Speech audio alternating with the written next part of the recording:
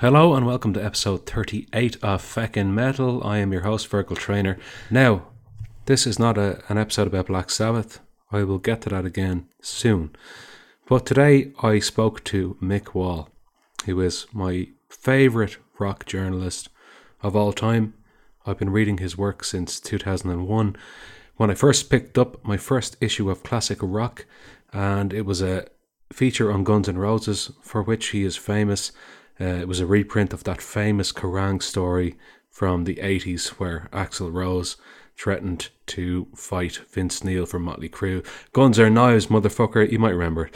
Anyway, I didn't ask him about that because every single person on the face of the earth has asked him about that, but I did ask him about quite a lot of other things, and Mick was very forthcoming, very candid, and to be honest, probably the best interviewee I've ever had on Feckin' Metal.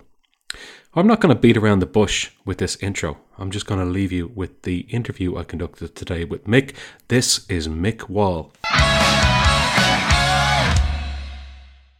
Anyway, how are you? I'm very good, thanks. I'm not sure if this is real or some crazy dream, as Iron Maiden might say. But well, it's a bit of both, Fergal. I find life is basically a crazy dream that happens to be real. Yes. Yeah. Well, look, thanks a million for doing this. I really appreciate it. I know I was pestering you there for a while, but not at all. I was being an arsehole by not getting round to it. It's just, what can I say? You know, I find it very difficult to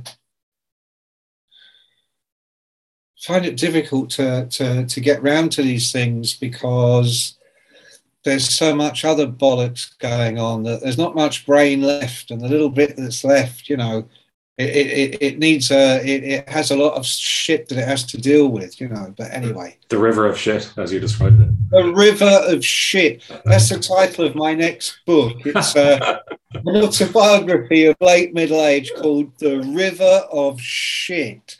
And then there's the collector's edition, which is The Fucking River of Shit. Yeah.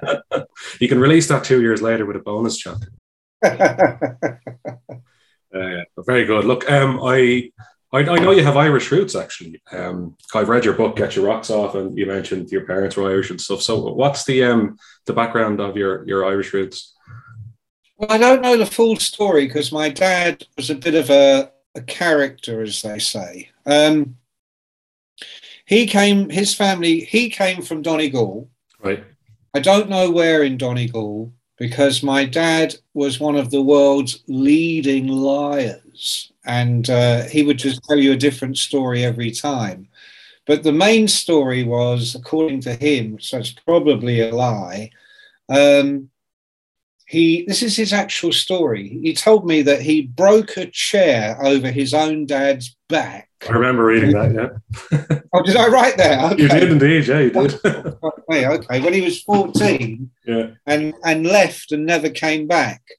And then after he died, got three younger brothers, and one of them knows all about computers. And he discovered after the old man died that, in fact, he'd gone from Donegal to Scotland and had actually married a woman in Dundee and had a daughter with her. And then I think he had a daughter with another woman in Dundee. And then he fled Scotland, came down to England and met another woman who was my mother. Right. And got her pregnant. And that was me. Okay. And that is the full extent of knowledge of my father's side of the family. Right. My mother, I know a bit more about. Her family comes from Offaly, the town of Birr. Birr and Offaly, yeah. In fact, my youngest brother is over there right now. I've never been. I really want to go. I'm going to try and do something about that as soon as they as soon as COVID and all that bullshit lets me back in. But I'm also a bit nervous because, it's a bit late in the game to be pretending we're all one big happy family, you know. Yeah. Nevertheless, I've got children, and so for their sake, as much as anything, I'd like to have some connection with the past, because I never met any of my mother's family until she was dying. Right, okay. And in fact, it wasn't until she died and I was filling in the death certificate. She died when I was 28 and she was like 47. She died of cancer of the brain. Okay. And I was filling in the death because my dad couldn't read or write. So I'm filling in the death certificate and it gets the name of spouse or whatever. And I knew, I figured it out by then that, you know, they weren't married. And I said to him, name? And he went, oh, Danny Wall. And I went, name? And he went, Wilson, Danny Wilson. So Wall was my mother's name. Right. And I didn't know that for sure until I was filling in her death certificate. Wow. Okay. Turns out, through a bit of digging, this is the other thing I know about my dad, and I'm not 100% sure on this, but from what my brother could find out, Wilson was his mother's name. And in fact, his father's name was Black. Okay. And apparently they were fishermen, I think, in Donegal. And he was known, his name was Richard Black. This is probably all bullshit. But he was known as, I was told he was known as Dick of the Rock, which is kind of interesting when you think where I fit in, Dick of the Rock. It's like that, you know, it's like a self-fulfilling prophecy, you know. Yeah, Jesus, yeah, that one came true anyway. Very good. Well, that's very interesting, actually. Didn't really know any of those details, obviously. So you're no stranger to podcasts yourself. You've had two. You had Get Your Rocks Off, which finished a while back, and you had Dead Rockstar. So your co-hosts were Joe McIver and John Hutton. Like, is this a medium you like? You came to it quite late in the game. Do you like podcasting? Have you found something new here that interests you? I like the sound of my own voice further. You know, I mean, after we finish this, I will be dragging the current Mrs. Wall to a pub, and I will delight anyone who cares to listen to my rambling bollocks. You know, so I mean, I did my broadcasting, if you like, started in the 80s. I was a guest every week on a weekly show on sort of the fledgling Sky TV called The Monsters of Rock. Mm. And I started out as a weekly guest. I would come on and review albums because the girl they had doing it, she was like this kind of sexy rock chick who knew absolutely fuck all about rock, you know. Yeah. Ask her what the difference is between Ozzy and Dio, you know.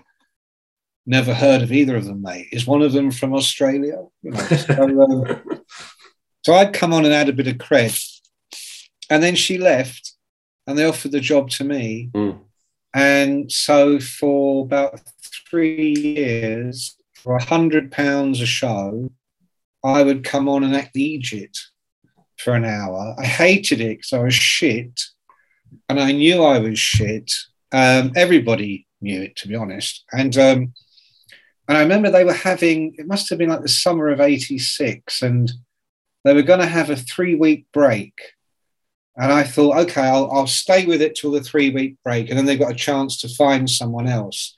And I remember I typed a letter resigning and saying, you know, we all know I'm shite, so let's just call it a day. And I remember I stuck it in my back jeans pocket. And we used to record the show on a Thursday morning. And I think it was just the knowledge that I would never, ever, ever have to do it again. Mm. Kind of set me free a little bit. And you know you're doing okay when crew members start to laugh and snigger. And so I just had a bit of fun. Yeah. And at the end of it, I left. And I swear to God, I was on my way back to the tube station. I lived in London in those days to go home. And I realized I still had the letter in my back pocket. And I thought, oh, fuck it. I'll get a stamp and send it to them, you know? Mm. And then a couple of days went by and I suddenly thought, we'll see. And then after that, I started to enjoy it. And we started to get loads of, because no email in those days, started to get cards and letters, and people would start to send caricatures of me. I was getting, at its height, I was getting like 5,000 letters a week. Jesus Christ. Yeah. This was when Sky was at its shittest. I think the most popular show on the channel when I started was Mr. Ed the Talking Horse, right? Mr. Ed the Talking Horse is up there. I remember that. Then there's me. And then way down below me, there's like Pat Sharp and Gary Davis and all the other fucking hacks. Wow, yeah. Mr. Ed and the Dick of Rock in second place. The Dick of the Rock, that's right. So, I really got into that. And of course, once you get good at something, you know, you start to enjoy it. And I did, and it just went ballistic. I mean, a lot of girls used to watch the show. I remember going to Dublin in 1987, 88, and I had never been to Ireland before. I must have been about 29, and it was maybe 88, I think. And I was at a Bon Jovi show, and they were doing the big, I don't know what it's called, The Point, is it? I don't know. It was The Point, yeah. The Enormo Dome in Dublin. Yeah. And I was very well known to road crews and people in those days, because in the rock business, they all end up working. You know, if you met the guys with Def Leppard, suddenly they're working with Bon Jovi. I remember standing at the sound desk, the mixing desk in the middle of the hall. And I swear, it was fantastic, man. I swear to God, there were this very pretty girl said, "You're Mick Wall. Can I have a kiss?" And I'm like, "I'm just there." You know, I was like, "Oh, yeah." Next thing, her mate, "Can I have a kiss?" "Yeah, yeah." Next thing, another one. Suddenly, I'm not joking, right? There's a fucking line of girls all waiting for a kiss. Jesus, right. No phone numbers were exchanged or no extracurricular activity went on. It was just a kiss. I remember thinking, I love fucking Ireland, man. I love these girls. They're so funny. And then a few months later, I went back to Dublin with Thunder. Do you know the group Thunder? I do, yeah. Their first album hadn't come out yet. But it's a long story, but I kind of knew the people behind them, and I'd written about them. And so they're still doing pubs and stuff. We go to Dublin, and they're doing a pub. And there must have been about 60 people in this pub. And I was more famous than the band, because Ireland was one of the few places that used to get the Monsters of Rock show for free. Yeah. Everywhere else in Europe had to pay a subscription or something like that. And the Guinnesses are piling up. You know what I mean? Bosh. And in those days, there was no idea, well, maybe I should pace myself. It was like, fuck it, whatever. And so the band come on, and they're struggling away. You know, no one's paying any attention. And they get to the encore, and they decide they're going to do Brown Sugar by the Stones. And they're like, Mick, come up and join us. And I'm like, fuck that. But the crowd are going, whee! So up I go, right? Yeah. I am so pissed I can barely stand up. But here we go, Brown Sugar.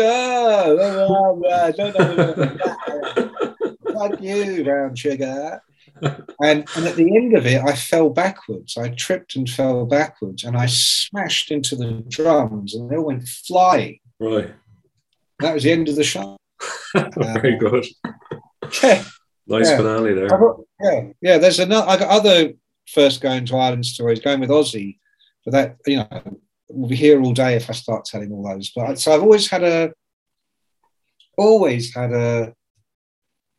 fondness for Ireland, but also, actually, on a serious note, my dad.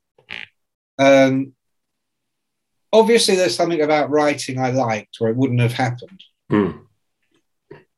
But like, people go, "Oh, you know, you love your heavy metal," you know. No, I mean, I do, but that isn't it. It's the stories, and those guys have the best stories of all. They do. And my dad was a musician, played Irish music and Scottish music. He used to do a lot of rebel songs as well. I remember he would, so they'd be out doing pubs in the evening, him and his band, Johnny Lynch, Northern Ireland Jimmy, Snuffy Harry, he was Welsh, he was the odd man out. Right. Few other fucking lunatics. And Dave Harrigan, I remember him. He had a limp. And they would get back at 2 a.m, and he would get my mum to get me out of bed. I was an only child till I was 7.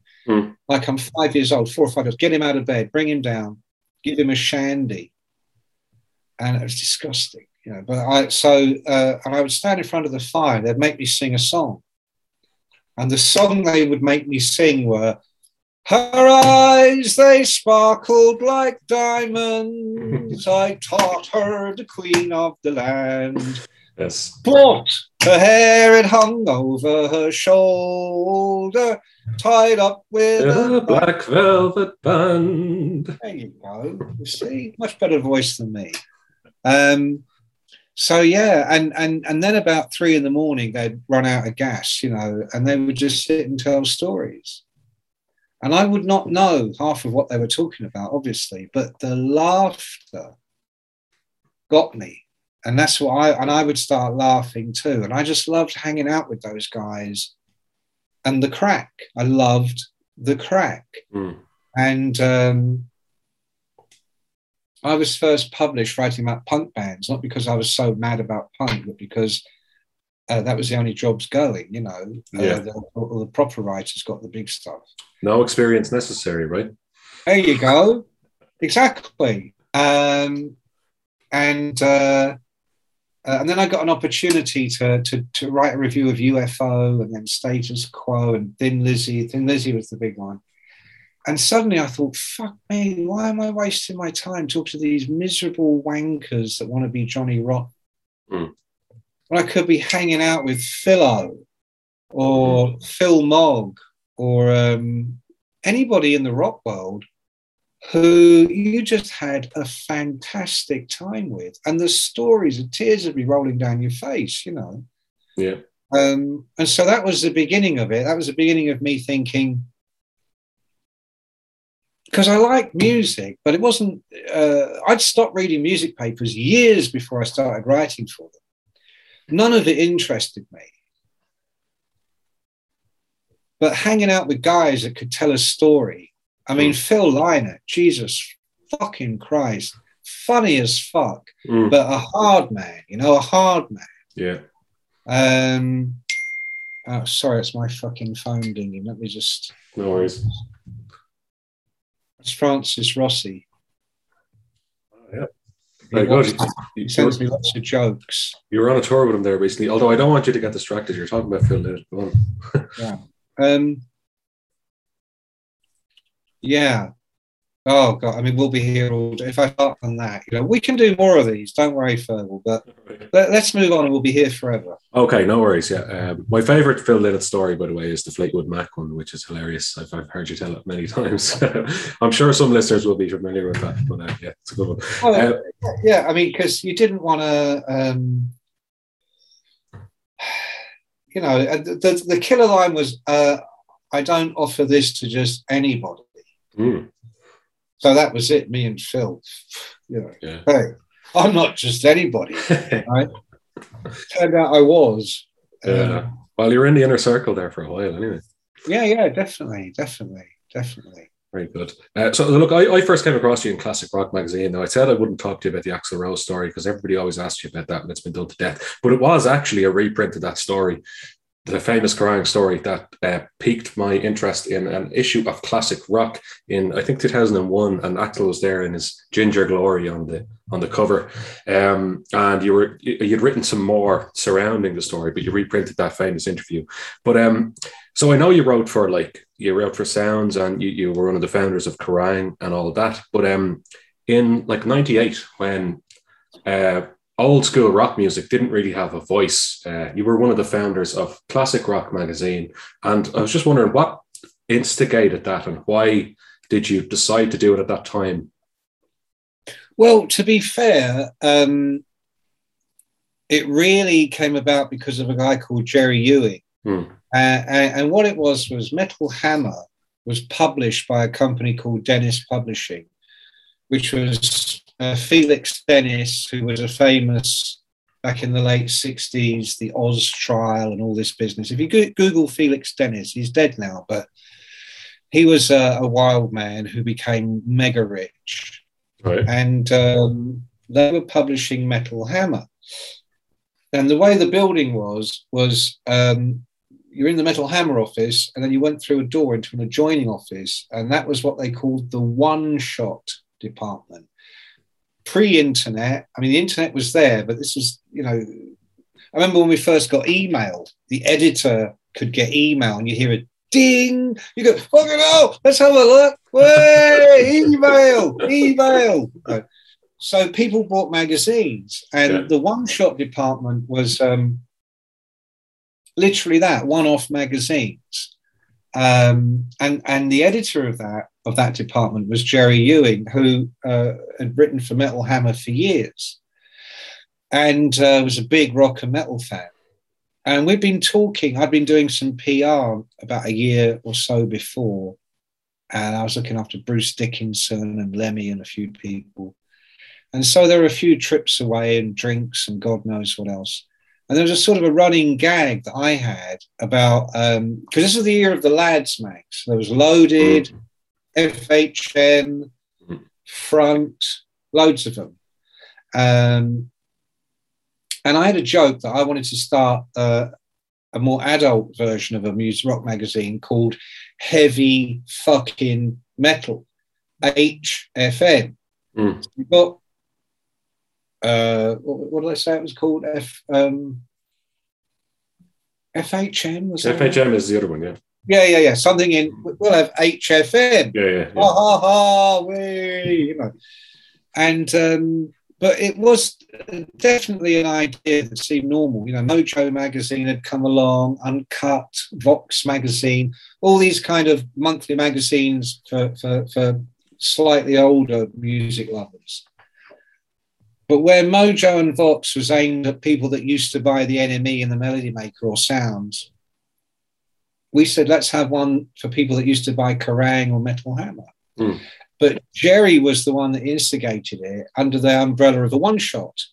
So the very first issue of Classic Rock came out in October 98 as a one-shot. Right. So kind of like a pilot episode of a TV show or something like that, is it? A bit like that, but he wangled it. So it was a one-shot, and then 2 months later, they did another one. And that could happen with one-shots. If it's sold particularly well, you might do another one. And then 2 months after that, another one. But what happened is between Jerry ringing me up and saying, going to do this, we want to put that same Axl Rose story on the cover. And it says on the cover of issue 1, by Mick Wall. That was the whole selling point. I've seen an image of it, all right, yeah, I've seen it. Right. But by the time that issue actually came out in October 98, Jerry had actually gone to work for FHM? Maxim. Yeah. Maxim was like the Dennis Publishing version of FHM. And it was considered a really good job. You could see why he took it. And literally between that one and the one that came out, the second one that came out 2 months later, I became the editor. Because there wasn't really anybody else. I mean, it was like it existed issue by issue. So I did the cover story on the first 5 issues of Classic Rock, mainly because there was no one else to write it. I mean, Jerry had so few writers that there were quite a few and I used to do one-shots for him as well. I did one on Feng Shui. I did one on cool mobile phones. I mean, nothing was too low for me. But I remember he used to have a byline because it couldn't just be Jerry. He used to make up names, and he had my favourite of his was Armitage Shanks. which if you go into a urinal, Yeah. you'll see Armitage Shanks. Yeah. I thought that's fucking amazing. What a guy. Yeah. So that was the environment. And I remember the Metal Hammer people, I made a joke and they did not find it funny. I was saying to them, listen, you wait till we're outselling you. You'll be begging me for a job. Hmm. They didn't even laugh. They just thought we were such a piece of shit. We were so like, not in any way significant. Hmm. And that's what it was like. The record business didn't take us seriously. We couldn't even get the record company to send us a new Bon Jovi album to review. Right. Because we were just, what are you? There was no launch. You're like a one shot. You're like a novelty. What are you? Mm. So I took that and I built it and made myself very unpopular because, and this is an important distinction really, you know, when I was editor of Classic Rock, I would constantly get people saying we should do more new bands. And I would go, why? If it's a band you've never fucking heard of, who wants to read about it? And they're like, well, we need to promote talent. I'm like, why? We're not in the music business. We're in the magazine business. What we want is for fuckers to buy the magazine, okay? Yeah. They're not going to buy it because some band they've never heard of is in there. They'll buy it if Led Zeppelin is on the cover or Metallica or whoever it is. You know? Yeah. That made me very, very unpopular because the whole thing had been started by rock and metal enthusiasts. And I see now that, you know, I could have been a lot more accommodating. But I just felt they were clueless when it came to writing, when it came to magazines. The heavy metal writers, right back to the days of Sounds, that's good ones in the 70s, like early days of Kerrang! Say. They just weren't the best writers. They you know, just fucking loved Iron Maiden or whoever it was, and that was great. But they couldn't write for shit. And I just felt it was a big missed opportunity. You know, their questions were, how's it going? And what the fuck is that? You know, write something crazy. So that's how I sort of made my career. I'm in there about a year, and one of the other writers said to me, do you actually like rock music? And I went, sometimes. I knew it. You're an imposter. I'm like, no, I'm fucking not. The reason you've got a fucking job is the magazine sells. And why does it sell? Yeah. You know? Yeah. You know how Kerrang! Got its name? I think I remember the story, but remind me, actually, one. Because on Sounds, which covered everything, there was a little kind of enclave of different. So there was Gary Bushell, used to write about punk, like when it was, oi, exploited, oi, fucking hell. So when he answered, the people would ring the magazine and the switcher would just put it through willy-nilly. Whoever answered the phone answered the phone. And he would answer it and go, oi, oi. And that's how you knew it was Gary Bushell. And you go, ring back. There were two people into reggae. And one of them, Eric Fuller, who went on to become a big publisher with Dennis Publishing years later. He was very well spoken, very kind of middle-class career guy, but he loved reggae, but he was a bit clueless. I remember the week Bob Marley died, in Sounds, we ran a story that Eric had written saying, I think the headline was something like, Marley on the mend. Yeah. You know, and then he fucking died. Mm. And at the meeting that week, we said, well, perhaps we should do something, you know. He's like, nah, don't worry about it, don't worry. NME put it on the cover, you know. And I remember when there were the London riots down in a lot of the black ghettos in South London, as they were then. Another meeting, I remember we were saying to Eric, maybe you should, you know, get in there and write about this. And he was like, oh, I don't see why. There'll probably be a couple of, you know, reggae singles come out of it. Bomb diddly, guns in a Brixton, you know. And we're all going, fuck, man, that's harsh, you know. Yeah. But whenever he or the other person that wrote about reggae and I answered the phone, they would literally go, Jar says, or some fucking thing. And then there was me, Pete Mikowski, and Jeff Barton that would write about horrible heavy metal. Yeah. And whenever we answered the phone, we would go, ta-dang, or hooray, Yes, or yeah. so it was a joke. The whole thing was a joke. Yeah. You either kind of got it or you didn't. Very good. Hmm. So I remember, like, I used to always read the inner pages of Classic Rock. I read it for a long time. And actually, it's funny that you mentioned people were always pestering you to write about new bands, because eventually they did. And I think the quality of the magazine declined as a result. Personally, I think that. But I think it declined when I left Fergal. What I was about to say this now is that I remember seeing you always as editor-in-chief. And then all of a sudden you became, I think, editor-at-large. Is that right? No. I was always editor. Oh, were you? And then I became editor-in-chief. Okay. But the person I'd hired to replace me, she just wasn't well known in the business. Yeah. So, fuck knows what I was thinking. But I said, listen, let's put your name right at the top. Editor, Sean Llewellyn. Yeah. And below that, editor-in-chief Mick Wall, which was a stupid thing to do. But I was desperate to get away. I mean, I'd only taken the job as a temporary thing, and now here I was 3 years later or something, and I just was desperate to get away, And why did you leave? Because there wasn't anything that happened to me on Classic Rock that hadn't already happened to me 10 times over on Kerrang. I'd already done my own weekly show. I'd done my own weekly radio show. I'd written books. The last 3 or 4 years on Kerrang, when it went I was there when it went weekly. My average was, I think there would be 51 issues a year because they wouldn't put one out at Christmas. Yeah. And my average was about, of those 51 issues, I would have done about between 34 and 40 of the cover stories. Well, okay. I was living in LA, having a lot of fun. And now cut to 6 or 7 years later, and I'm the boss on this magazine full of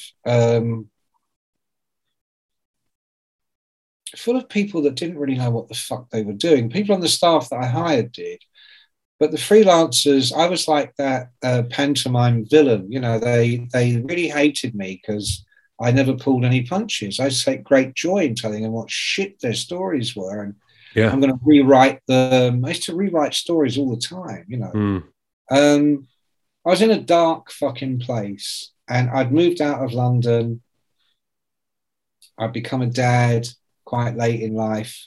My wife is 19 years younger than me.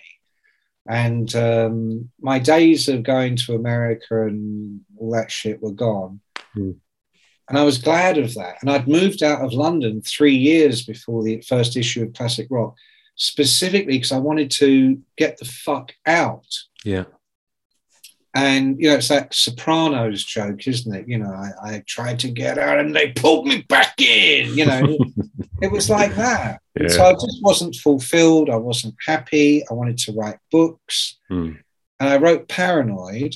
Yes. And I wrote that. I finished that. And I got married the next day. And then the first issue of Classic Rock came out 1 week after that. And 3 weeks after that, I was the editor. So I don't know. I just wasn't in a good place. I didn't know what the fuck I was supposed to be doing with my life. And I was always being invited out places and not going because I didn't live in London anymore. Yeah. So I either had to get an earlier train home and miss all the fun or sleep on a floor. And I just felt my days of sleeping on the floor were over. I just didn't fancy it anymore. Fair enough. And I wanted to write books. So I'd written Paranoid, and that came out about the issue 3 of Classic Rock, and it got amazing reviews all over the place. Amazing. And from that, a proper literary agent got in touch and asked me if I would like to write biographies. And I said no, because the only biographies I'd ever written for little fan publishers like Omnibus and, those books with lots of pictures and about 40,000 words saying how bloody great the band was, Yeah, yeah. So I thought, no, I don't want to fucking do that. I want to write novels. Right. And he said, okay. So I was trying to write my first novel during those years as well. And it got rejected by every single major publisher in London. I did the first 3 chapters.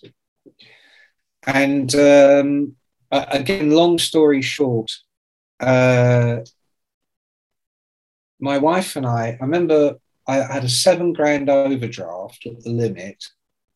Every single card was maxed out to the limit. And we went on holiday to Dorset. I just spent the last of my credit card on this cottage in Dorset. My oldest was 3, my youngest was 1, and the boy hadn't been born yet. And we were just driving around. I don't know, like on a holiday, you kind of get these little catchphrases on that holiday, with beautiful houses by the sea or in the countryside.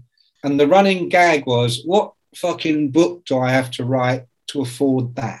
And I remember I got back and had lunch with my agent. And it turned out he came from a military family, and he'd lived down there. And I said, all right. I said, I'll tell you what, the whole time we were driving around, we were going, what book do I have to write to buy that? And he went, a biography. And I said, there's no money in that. He went, oh yeah, there is. Because I used to get like $2,000 book.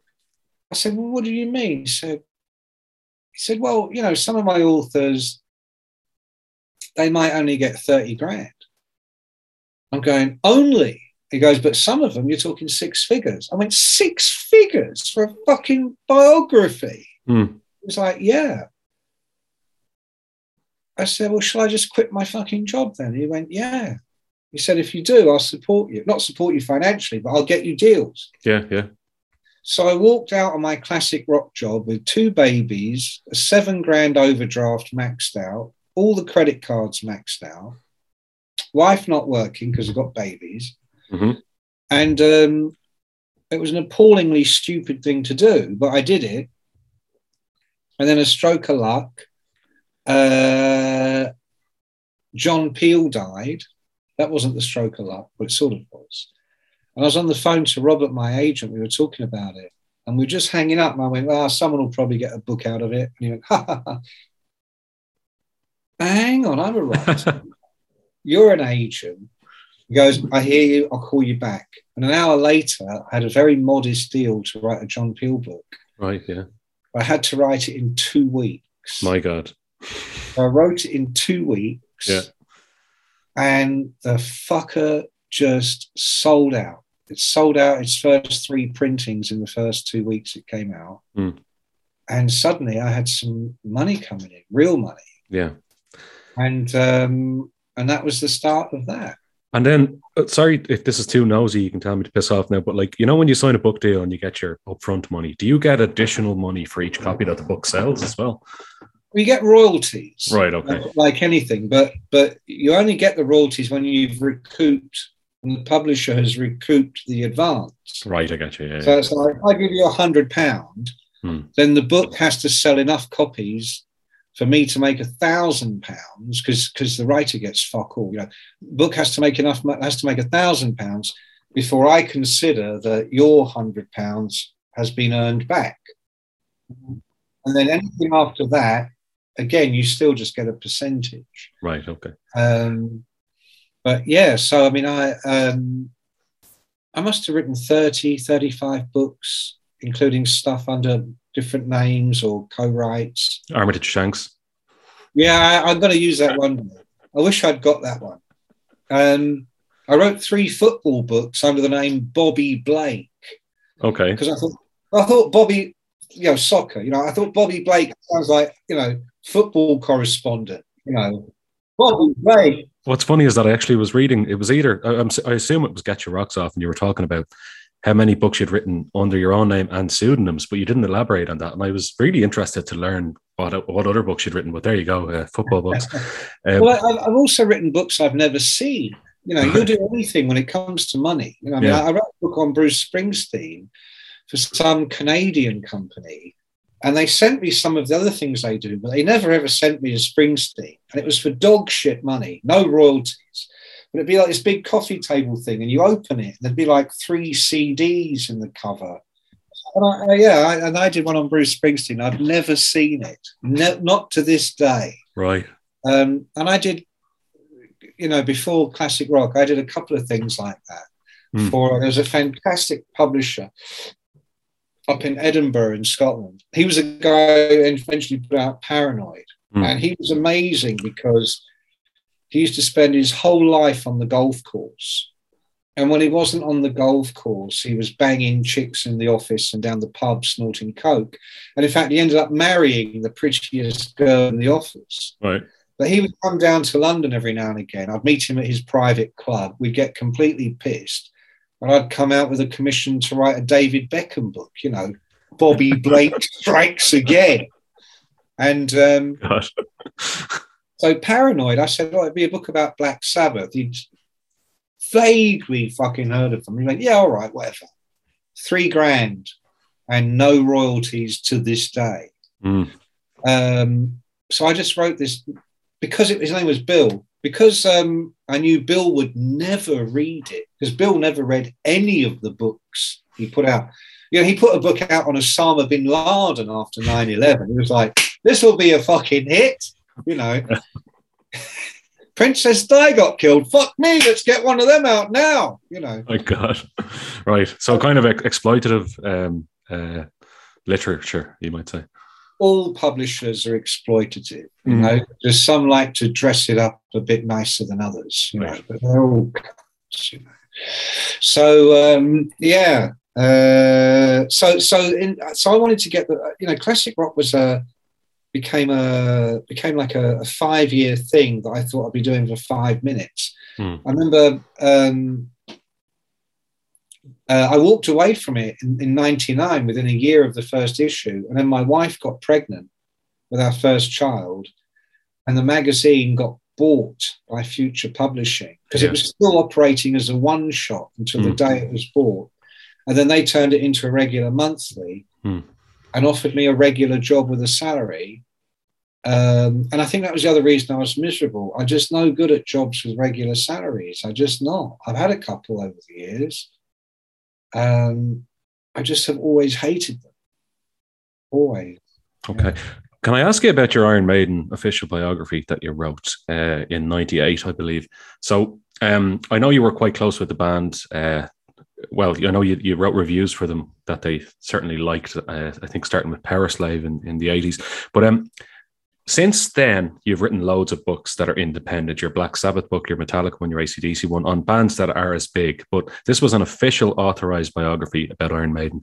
I just wanted to ask, what are the differences? Like you said there yourself, you don't like jobs where there's a salary and that, but whatever. So it seems to me like you're kind of independent. So what are the differences between writing a book officially, the authorized biography of a band, versus Mick Wall writes about Black Sabbath and he can say whatever the hell he wants? Well, you just said exactly what the difference is. Right, okay. Mick Wall writes about Led Zeppelin or Guns N' Roses or Black Sabbath and say what the hell he wants. Yeah. Or gets paid to come and write your version of the story, the official version. Okay. Now, Maiden was different in the sense that I had a lot of freedom, and there'd only ever been one book on them, really, and that was by Gary Bushell back in 1984. And that was one of those lots of pictures. I used to say to Maiden's manager, Rod Smallwood, they should have, it was called Running Free. I said they should have called it Bloody Good Blokes, because that's what it is. I said to him, I'm not doing that. I want to write a book about Iron Maiden, and this has been my whole career in a nutshell. I said, I want to write about Iron Maiden as if I'm doing a book about the Beatles, okay? I'm going to take it seriously. And he was like, no fucking clue what I'm on about. But that's what I did. And Steve Harris, who is the Iron in Iron Maiden, he and I had always been very, very close, good friends. I think he's maybe a year older than me, but a lot in common. Another one of these fucking hard men, like Liner.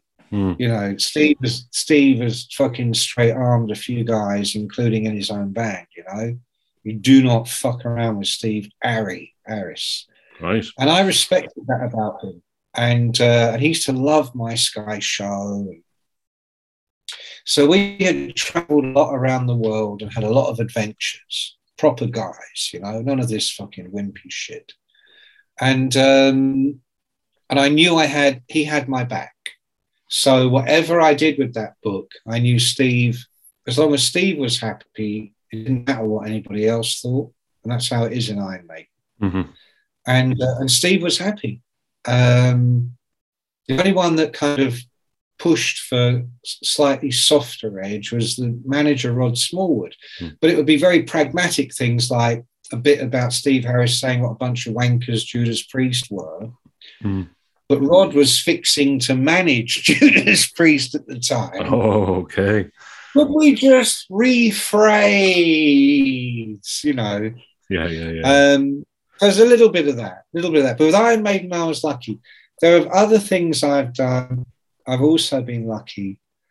I haven't done that many official books as a result. I mean, I did the official book of Marillion, which is probably the first serious book I ever did. Which is out of print now, actually, and not on Kindle. Is there ever a chance that we'll see that again? The problem is that I would get it up in a second, except it was written on a typewriter. I mean, it was written on, I think, about 5 typewriters. In fact, one of the dedications in the book from me is to all the typewriters and the boxes of Tupex. Right. Because it took me about 7 months, and I would just, oh my God, man. What a fucking labour that was.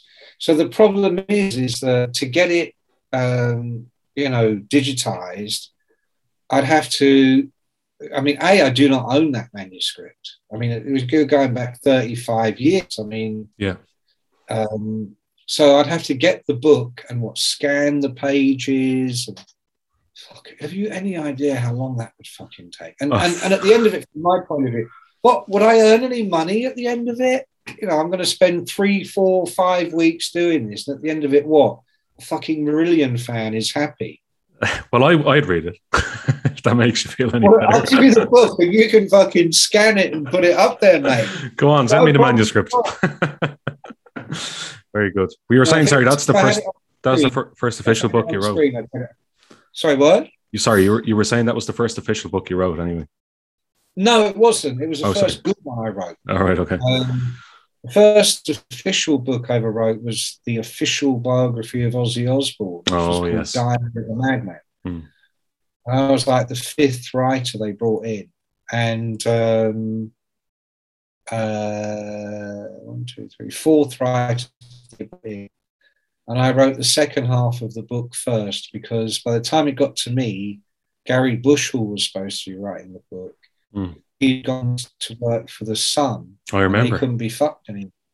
So he wrote the first few chapters and I wrote the rest. And then the publishers got the 2 lot and went, Bushell stuff is shit. This is better. Let's get him to write the beginning. But I only got $2,000 for that. Right.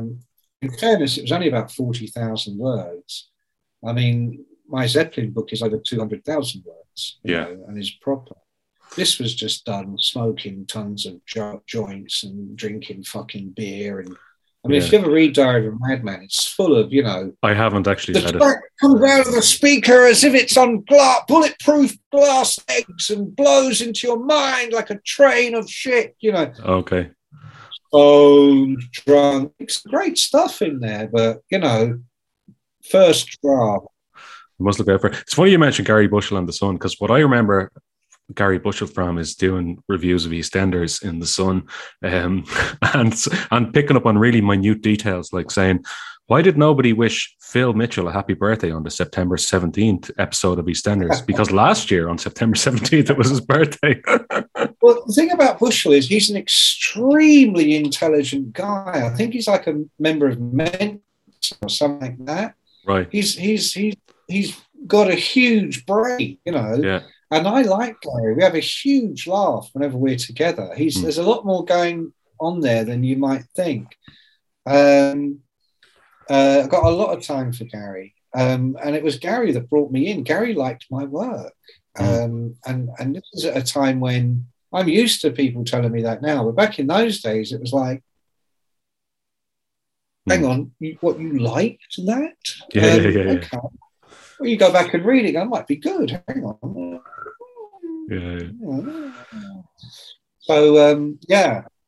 You mentioned your Led Zeppelin book, which I did want to talk about. So the thing I found most interesting about that was your passages that you did in the second person perspective. So, for example, you would say something like, "You are Jimmy Page. The year is 2007. You've just played the O2 Arena with your band Led Zeppelin, etc., or whatever year it was they played. I can't remember. But that's something I'd never seen before in a book, and it really helped add context and kind of lend credibility to the rest of the chapters, which were written in normal prose. But where did you come up with that idea, and how? I nicked it. All right. There's a great book written by David Peace. I haven't read all his books, but I believe this is his style. So he wrote a fantastic book called That Damned United, which was about, I think it was about 40 days, something like that.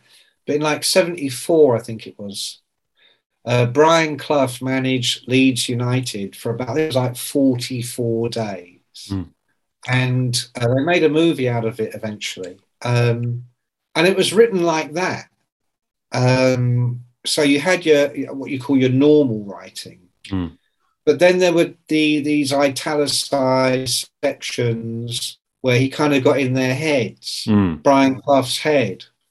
And I found that immensely impressive because it allowed you one more step closer to reality, you know. And then there was another guy who's still, David Peace is still around. He's a fucking mega famous author. There was a journalist called David Walsh, who was like the main sports writer for the Sunday Times. He's still there, I'm sure. And he, for a while, had this, he'd do these big interviews, these big profile pieces every Sunday in the sports section. And it would be like that. It would cut to these moments where it wouldn't be so much you did this, you did that, but it would be very similar. And I just liked it because it just made you feel just that one step closer to being inside that person's head. Yeah. And the important thing about that for me was it gave me leeway. I mean, I now know how to do it without doing that particular trick, but at the time, I didn't know how to express things that weren't sort of biographical facts. Yeah. Did you interview him? What day was it? What you know, blah, blah, blah, blah, blah. So you've got all that, but that isn't how life works, you know. And I always hated cliche, particularly in music writing, which is riddled with cliche. You know, like, the tour ended and they had a well-deserved break. Fuck off. Fuck off. Who fucking goes home after a night's work and you go, do you know what? I think I need the next 6 months off. It's a well-deserved break. You know, fuck off. You know, oh, they invaded the shores. No, they fucking didn't. They turned up at the airport and played a fucking show. They didn't invade any shores. Oh, John Smith on bass duties. What? Yeah. No, you mean the cunt that everyone hates and is always pissed.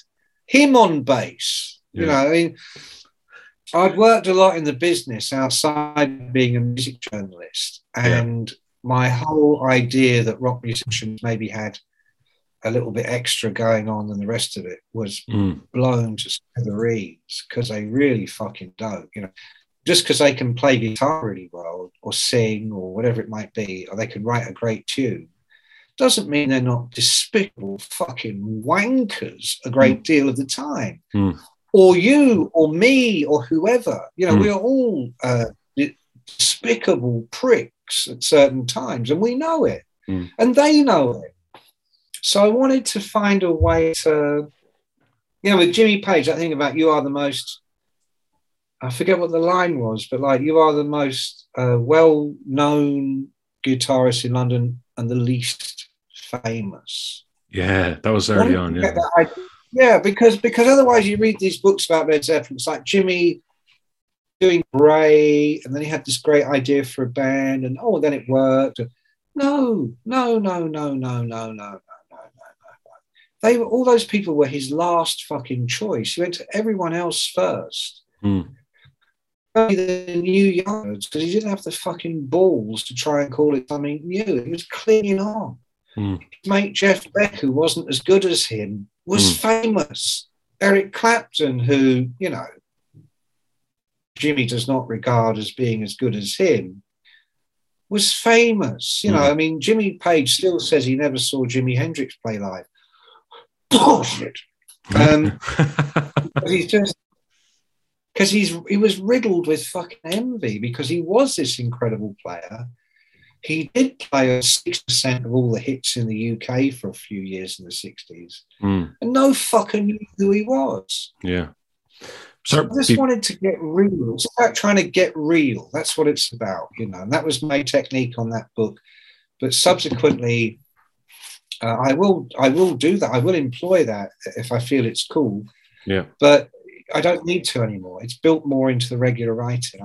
If you read my Jimi Hendrix book, which is actually haven't read it. I know it's your favorite of your own books. I have it on my shelf there. I've never read it yet, but I do intend to. It's like entirely made up of the italic sections of Zeppelin, right? And I is it fact? Is it fiction? Who fucking knows? What? By the way, what are you drinking? Are you drinking beer? I am. It's called Seizu. It's where is it from? Latvia or something. Hang on, you're drinking Latvian beer? I believe so, yes. a proud Irishman talking to a would-be Irishman drinking Latvian beer. Yeah.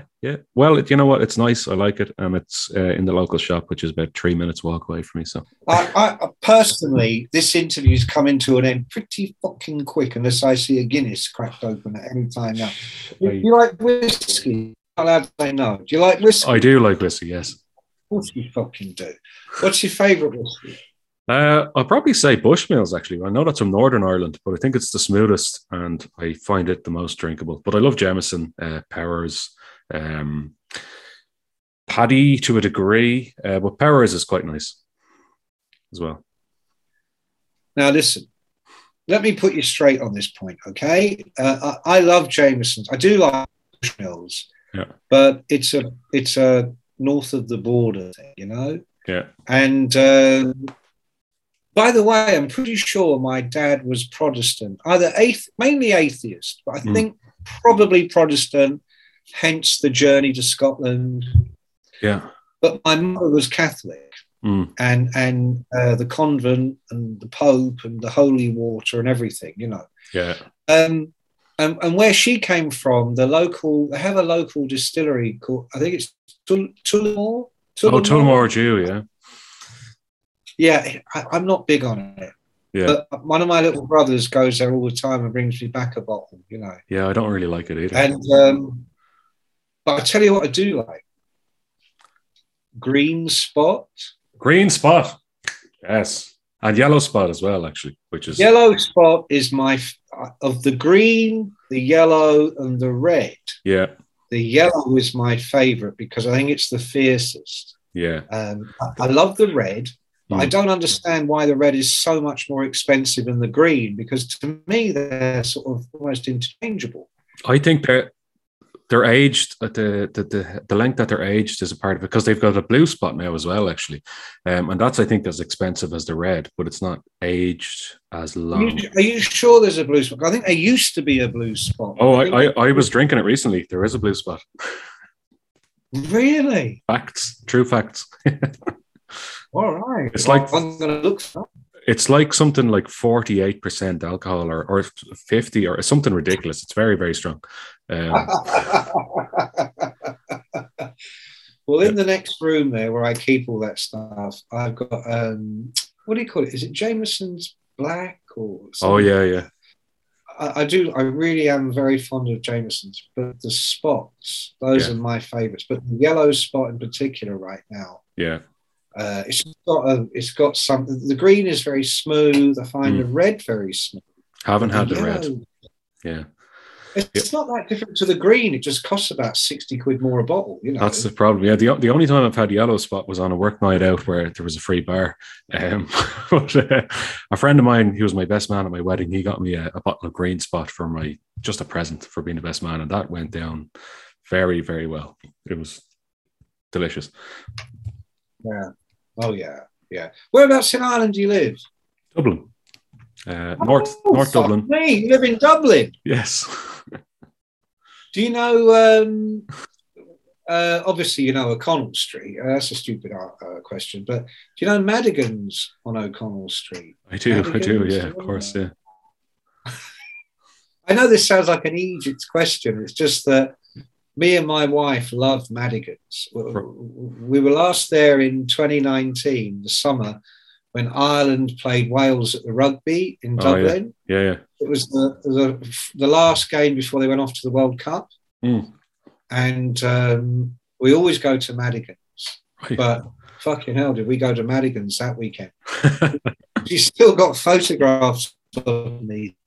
She's got photographs of me lying on my back in the hotel corridor as she's trying to drag me to the room, you know. Yeah. Yeah. Which I feel is unfair, you know, taking advantage of a man. It's not a pub I'd really go to be honest now, but I do know it and I have been in it. Actually, I bought the new Iron Maiden album there a while back when it was out, and I went in there and had a pint and was listening to it. But it's not, Madigan's, yeah. So, hang on, you bought the new Iron Maiden album at Madigan's? No, I bought it in the city centre, but I was disciplining myself by not listening to it. So when I got into the pub, I opened up the booklet and was looking at the lyrics, but listened to it on Spotify. And I had a pint of Guinness in Madigan's, and I was listening. Is it because as a Dubliner? Is it because it's too touristy? Is that it? It's too like it's where the tourists go, or you know, O'Connell Street is. I'm going to be perfectly honest here. O'Connell Street is a fucking dump of a place. Yeah. I'm not going to argue with you. 50% of the people, like when I'm walking up O'Connell Street, I think 50% of them might attack me or worse, speak to me. So I don't like O'Connell Street at all. It's gotten worse in the last few years. Like it's a dangerous place in the city centre. I'll be perfectly honest. And I've been walking around drunk in O'Connell Street for years now. I didn't know it was dangerous. It's full of undesirables, let's say. And I used to work around that area like in 2007 to 2010, and it's gotten worse since 2010. It's just dodgy, and I would fear for my safety. And I walk up and down it all the time. Oh yeah. Fucking hell! Me and Linda have been walking around there, you know. Diddly diddle do, diddly diddle do. But you're a tourist, so you have the invincibility of tourism. That's grand, like, you know. Yeah. So it's the same with me when I'm in other countries. I've been my drunkest ever in countries other than Ireland, and nothing ever happens to me.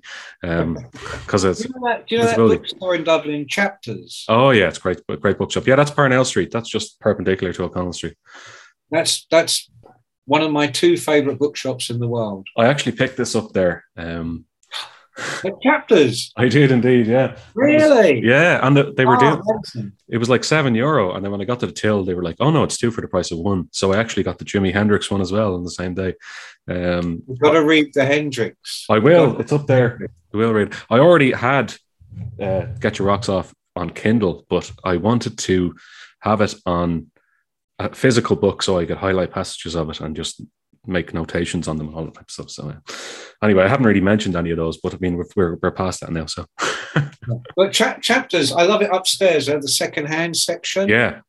Fucking hell, man! I literally go in there, and it's like I say to Linda, my wife, I go in there at 1 o'clock, and I'm like, I see about 4, maybe 5, but Madigan's for a Guinness. I turn up fucking books like that, you know.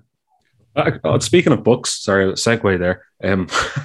One of the questions I most wanted to ask you, and maybe it seems obvious to you because you're a writer, but to me, when I'm reading something like your AC/DC book or your Black Sabbath book, and it has so many sources, and you've done so many interviews for it, and you must have to transcribe these, or maybe somebody does it for you, and you have all of this information.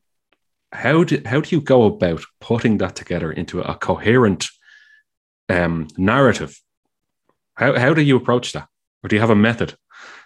Well, yeah, I mean, different methods as the years go by. It's only in the last couple of years that I don't do my own transcription. Mm.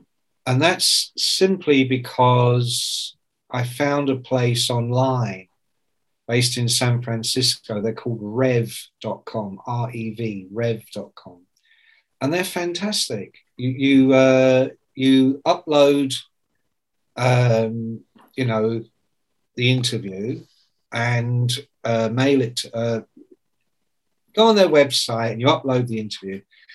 And even the longest interview, they'll be back to you within a couple of days, and the whole thing is transcribed. But as you look at it on the screen, so you can highlight everything and copy and paste it onto a regular document. But as you're looking at the screen, right down on the side, there's the audio. So, you do a 2-hour interview and say like 72 minutes in, your man saying something, and it's obvious from the transcription that they haven't quite got it right, or they're not quite sure what they're saying. You just literally click on that word and it will go straight to the audio, and you can listen. Wow. Yeah. And it just makes the whole thing a lot easier. In terms of how you collate it, all those years I was doing my own transcription, you would always have half a brain going, I don't need all this. Like, for instance, this interview, if you were going to write it up, you might say to yourself, for a book, you'd probably say to yourself, I don't need all that shit about chapters. I don't need all that stuff about Madigan. No, that was gold. That was gold. Well, you just don't transcribe that. You just wait till yeah. starts talking about the third album or whatever it is, know. And then I would just literally dump it. So one chapter at a time. So the first chapter, you want something from the beginning, right? Everything I've got about the beginning, and just put it in there. You end up with this massive 50,000 word chapter with every shit you've come up with about the early days, and you just work through it. Work through it, and the thing you do is, as you're finding stuff going, I'm not sure if this fits in this chapter, you just dump it into the next document, which is your chapter 2 draft. By the time you finally finish chapter 1, you go to chapter 2 and you find another 50,000 words of shit that you've already just dumped in there. And so it's very laborious, and it's probably not the best method. But for some reason, I just find that constantly pouring over it, the pieces start to come together in your mind. But really, it's just a case of going, oh, well, that's 1980, so that's going to go there. Figure out what to do with it later. But right now, I'm working on something relating to 1977. So just try and do it like that. With Jimi Hendrix, I didn't do a ton of interviews. I did do some, but I'd already decided I didn't want it to be that kind of book. The way I sold it to the publishers was, I said, I want it to be like the Pompidou Center. I want all the workings to be on the outside. I was at this meeting and I said, it's going to be kind of like a fever dream, because Hendrix was psychedelic. And basically what I was really saying is I don't know what the fuck I'm going to do. I'm going to make it all up as I go along. I'm just going to go fucking ape shit and just see what the fuck comes out of my arse when I write it, okay? Right, yeah. And I actually think that's the best way to go, because all these books that purport to the definitive biography, bullshit. There's no such thing. Yeah. There's no such thing. And the books that have done best for me are the ones where I throw all those rules out the window. Like Paranoid, so much of that was just made up. Yeah, and actually, so now that you get to that point, I wanted to ask you, So you've described this yourself as semi-autobiographical, and I wondered as a reader, are you saying that because one, you've actually just put fiction in there, or two, you're just being more honest than most people are when they release a biography or autobiography, which we all know contain fiction? Well, it's both of those, and there's a third reason as well, which is covering your tracks. You know, so because there's a lot of stuff. If you've ever read Paranoid, I have read it, yeah. Oh, well, from the very first line, it's some dark shit, and occasionally that can be very, very embarrassing. And it is a constant source of embarrassment to me when various people that either weren't in my life or weren't even on my radar at the time I wrote it. Yeah. 20 years, whatever we are, 23 years later, suddenly they're part of your life. When I put out the Kindle version of Paranoid back in, I don't know when, a few years ago. That's the one I got. I think it was 99p. I was like, that's a bargain. Well, that went to #1 on the Amazon chart. And loads of people that I then associated with, just for 99p, they all just downloaded it. Of course. It's free, basically. Did I have some explaining to do there? You know, it's all ranging from, it is completely all made up. It's a metaphor, diction as metaphor for life, which I do believe, and I do think it works on that level. And therefore, with certain people, it is all fiction. Other people who are a bit more switched on, it's all based on truth. But I'm not a stickler for the truth. It's too hard to write the truth. To write the truth, you need a 10-volume fucking thing, you know. Yeah. I just wanted to write a cool book. Yeah. So lots of it subpoenaed, and especially as the book goes on, I mean, there are some funny stories in there that I just completely made up, but they're based on reality. Okay. And so for me, it's one of my most truthful books. But also, I've always loved the idea of fiction and fact. These days, they call it faction. I didn't have that word available to me when I was writing Paranoid. I wish I had, because I would have said it's a work of faction, which it's mainly real, but there is an element of fiction, a strong element of fiction. But I need to make it more convenient for me to write, because I can't be bothered to. I remember saying to a friend of mine, don't try and be fair. Don't try and be fair. Do it purely for your own fun and satisfaction. Don't worry about, I mean, some people's names I changed because I knew that would be wise. Some people's names I didn't. I went to Ross Halfin and saying, look, I'm going to write all this shit. I'm going to change your name. She said, no, I want my name in it. I said, yeah, but I don't know if you'll always like what he said. I don't give a fuck, you know. So I left his name in it. Yeah. But there was a certain amount of made up stuff around that. Is the heroin use true? Yeah. Right. And you came out the other end of that. That's amazing to me. Well, I had to. You know, I think as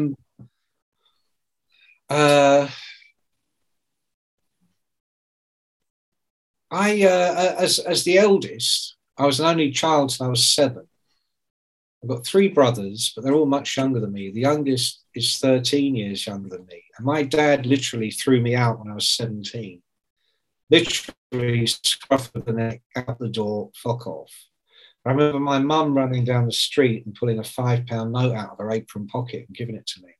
And for my mum, that was extraordinary amount of dough, you know. Yeah. But I immediately was sleeping on floors and whatever. And so I've never had any backup. I've never had any family. Like I said, I didn't know I'd never met any of my mother's relatives till she fucking died. Never met any of my dad's even after he died. And I'm the eldest. So I haven't even got any older sisters to talk to, you know, or turn to. So I've always had to survive. And part of that survival is knowing when to get the fuck out of Dodge. Yeah. And I just always felt, I never saw it as a lifestyle choice. I just had nothing better to do at the time, and I was miserable and depressed and fucked up, and it was really groovy for a year or two, and then it was a fucking nightmare. And I got the fuck out of Dodge. It took me a while. But I did do it. Yeah. And I used to smoke cigarettes, and then I had a heart attack in 2005. Stop like that. Yeah. As Lemmy would say, I don't do heroin because heroin kills people.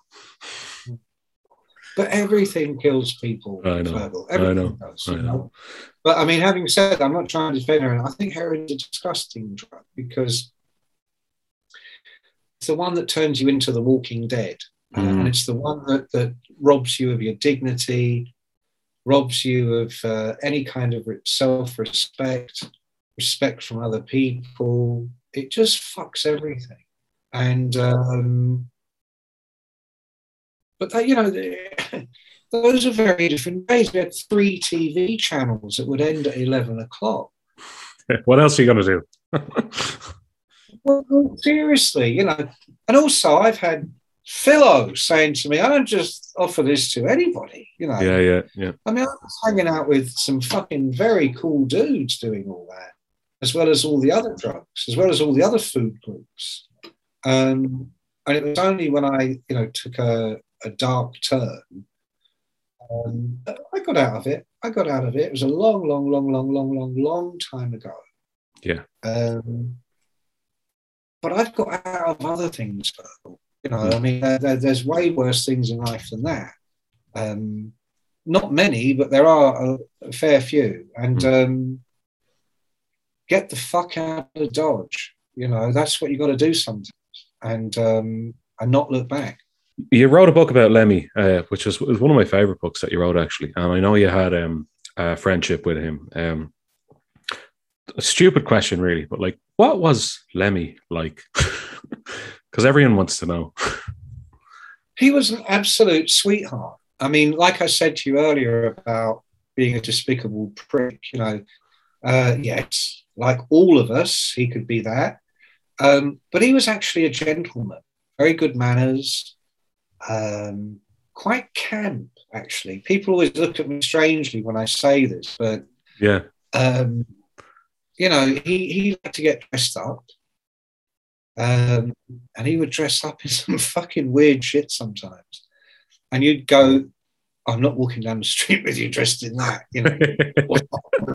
What's fucking wrong with it?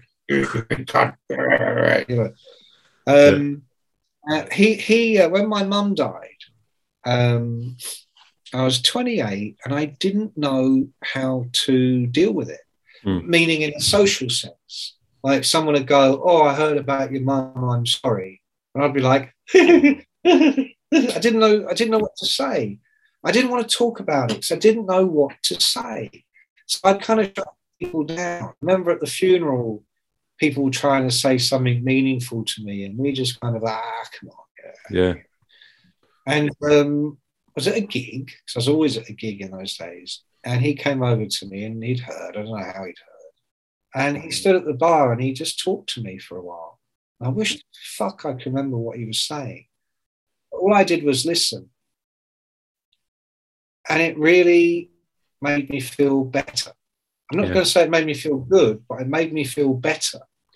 And then there was another time a couple of years later at the Donington Monsters of Rock Festival. By now I'm doing the weekly show on Sky. The odd thing about that was that hardly anybody in England saw that show. I think in Milton Keynes, they were doing an experiment with satellite TV and you could get it there.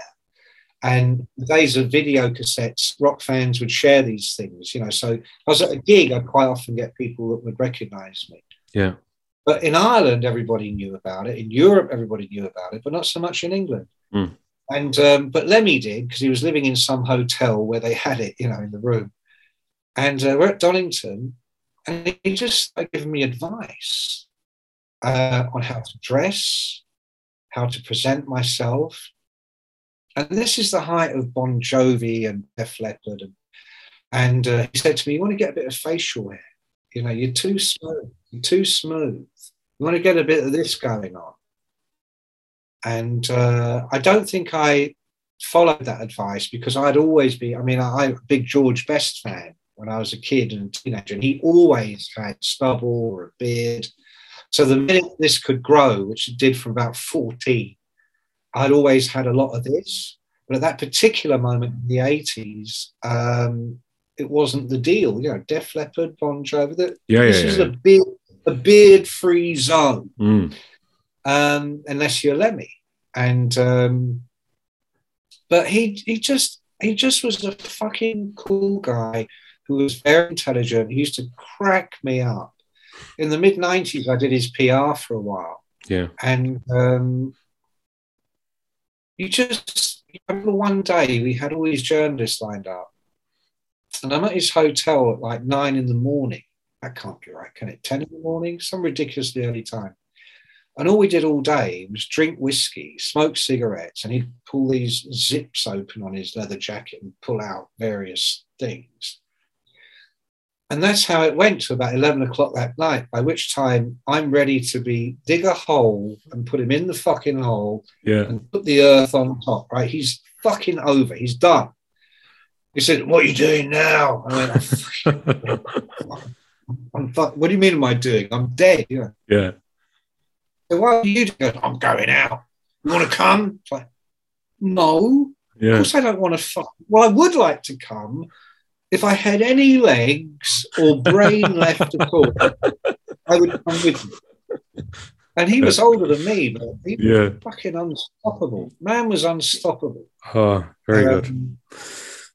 Very good. All right, look, we've been going here a while. I'm going to wrap it up. I have 2 more questions for you. The first one is, we can always come back and do it again, Fergal. Oh, look, I'd love to. I'd absolutely love to. This has been. Let's make this a weekly thing, Fergal. Let's do that, you know. And then I'll come over to Dublin. You put me up in your house. I stay a couple of months.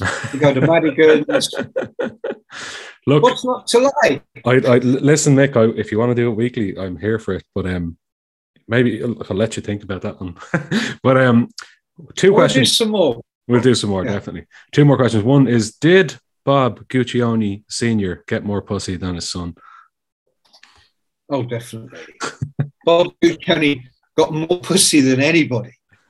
You know, fuck it. What's the point in owning, in the days again before the internet, you know, what's the point in owning a fucking cool magazine full of sexy girls and then go, it's 5 o'clock. I've really got to get home. You know, me tea's in the oven. Of course he did. I mean, but don't forget, he came from a time, I'm not even going to say before Me Too, never mind Me Too and all that bullshit. I mean the 70s, when we felt we were liberated from old-fashioned, antiquated, repressive ideas of fidelity or having feeling uncomfortable about having more than one sexual partner. I mean, the world I came into before the music business, when I just, in a hippie house and knowing interesting people, they would have high-end porn mags just on the coffee table. Like you might have an art mag or a cool book or copy of the Beano.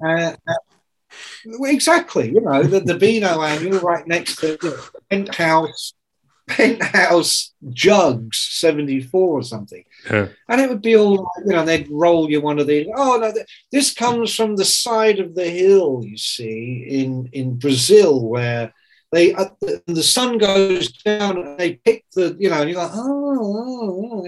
And they'd be chopping out lines going, see, in Peru, I have my man, he collects and you're going, oh, wow. It was like talking about antiques or champagne or just very cool, classy stuff, you know. Yeah. So it really was, and I had such a cliche, it's a different world. It was a different world. I think a much better world in many ways. Yeah. That doesn't mean there weren't arseholes and creeps everywhere. Of course there were. But the idea was, coming out of the late 60s, was there were no more rules.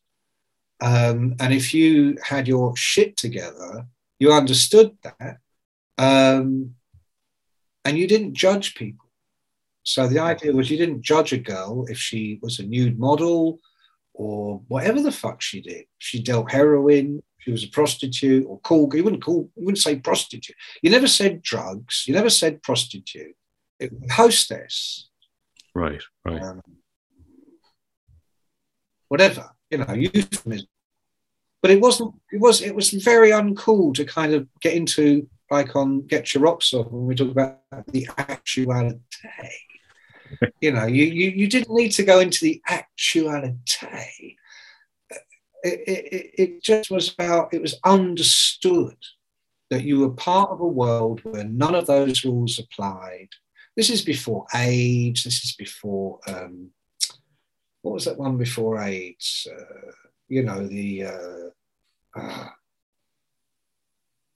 That it's like a virus, spots. I can't fucking remember.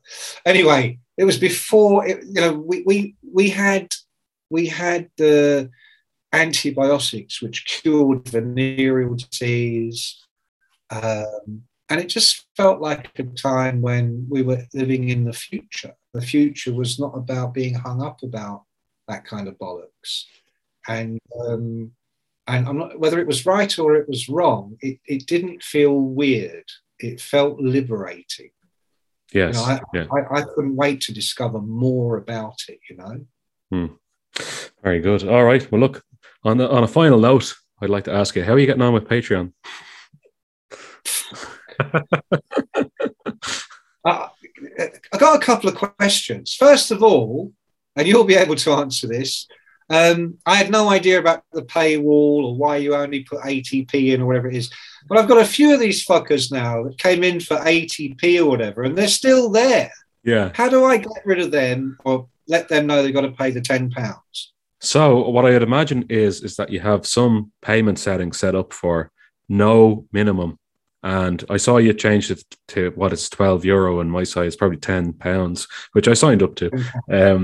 But you need to eliminate that tier. Or what you do is you restrict what the people who are only paying 80p can see. So there will be some mechanism where you can have this person sees all of this content and this person who's only paying 80p sees virtually nothing. As I said, again, I haven't used it as a creator. I've used it as a user.